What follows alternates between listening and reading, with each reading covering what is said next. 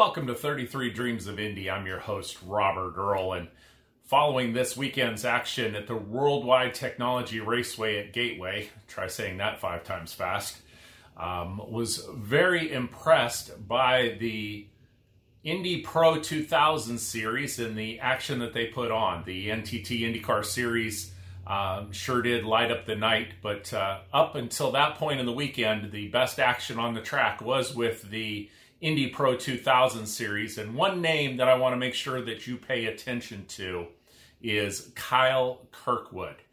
Kyle started the race at the back of the pack. His team made a unapproved change to a wing.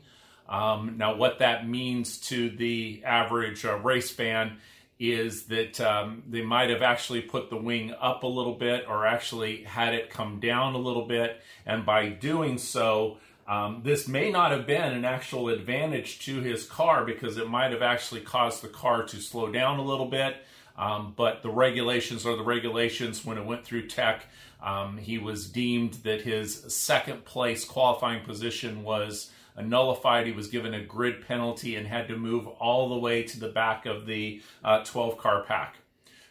Didn't make a difference to him one bit. By the end of lap 7, he had come all the way through the grid, making some very technical passes, able to get past the cars, took the lead, and it was really something that he never relinquished during that time. Kyle did a fantastic job hitting his marks. At one point, Corey Enders was running in second place. Corey was cutting down his time. We could actually see it go from about a 5-second deficit to where a point that Corey had it to about a second, just below a second deficit as he continued to hit his marks and stay in the tow of the car in front of him with Kirkwood. But as he proceeded on to that, his tires were not able to hold up. Also, there was a yellow flag that came out for his teammate that struck the wall. And after the restart, Kirkwood pulled away. Ramus Lind finished in second with a late pass on Corey Enders. And Corey took his first podium for the season. So it was a fantastic race, lots of action. Plenty of laps of side-by-side action. I think they were able to use, the Indy Pro cars were able to use a second groove even more so than the NTT IndyCar series. And IndyCar series on their restarts was forced to go up to the second line, but for most of the racing action stayed right in line. Let me tell you a little bit more about this young man. I can refer to him as a kid, I guess, but Kyle Kirkwood, not just pointing him out because he's in Florida, but he is from Jupiter, Florida, 20 years old, and he has been a proven winner, really somebody that you're going to want to pay attention to on this series. Winner of the Team USA Scholarship, past champions or winners of that have been Joseph Newgarden, Brian Herta, to just name a few. Moved up the ranks in Florida, spent a lot of time at the Ocala Grand Prix. That's a location that Dan Weldon would practice at in the off-season, was able to go through that. In 2018, he had a spectacular season, 28 of 32 wins. I'm going to say that again, 28 victories with 32 wins in 3 different series for this young man. This included the USF 2000, where he won 12 of the 14 races. It's because of his finish in those standings that he was able to move up the ranks this year to the Indy Pro 2000 series. He was also competing in the F3 Americas Championship, where he won 15 of 17 races.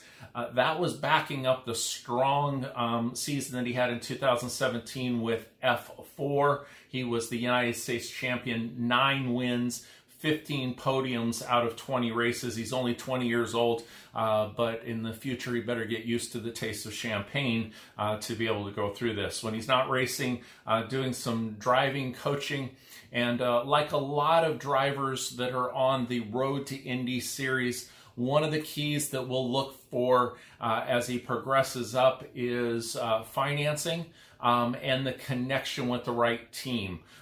He currently in the points championship after 12 of the 16 rounds. They're going to have 2 races at Portland. They're also going to be running 2 races at Laguna Seca. So 4 more races left in the Pro 2000 series. Aramis Lind leads the series with 323 points. Kyle Kirkwood closed that advantage, 317 points. So it'll be fascinating to see them in the last 4 races. There is a scholarship available for the winner of the Indy Pro 2000 to fund, thanks to Cooper Tires and the IndyCar series, to fund a part of a ride in the Indy Lights series. For those of you that aren't familiar, think of it as a progression, a graduation, where the Indy Pro series would be more of a sophomore series. The Indy Lights is a junior series, and then your senior series would be the actual NTT IndyCar series that races the entire season and then actually races in the Indy 500 and has the coveted 33 spots for the Indy 500 race. So a scholarship opportunity to be able to move up the ranks and progress to Indy Lights. And he's competing with a very well-backed team, Juncos Racing. We know them from their qualification exploits this year of being one of the teams that bumped McLaren out of the Indianapolis 500.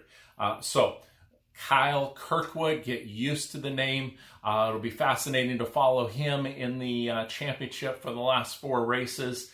Would love to hear your take on if you follow Indy Pro 2000, the Road to Indy series, and any questions that you might have for us. We'll make sure that we cover that. Make sure that you subscribe not only on YouTube, but on the main podcast channels. 33 Dreams of Indy. You can find us on Twitter, Instagram, Facebook. Just all one word, 33, the number 33 Dreams of Indy, and you'll be able to find us. So until next time, keep on dreaming.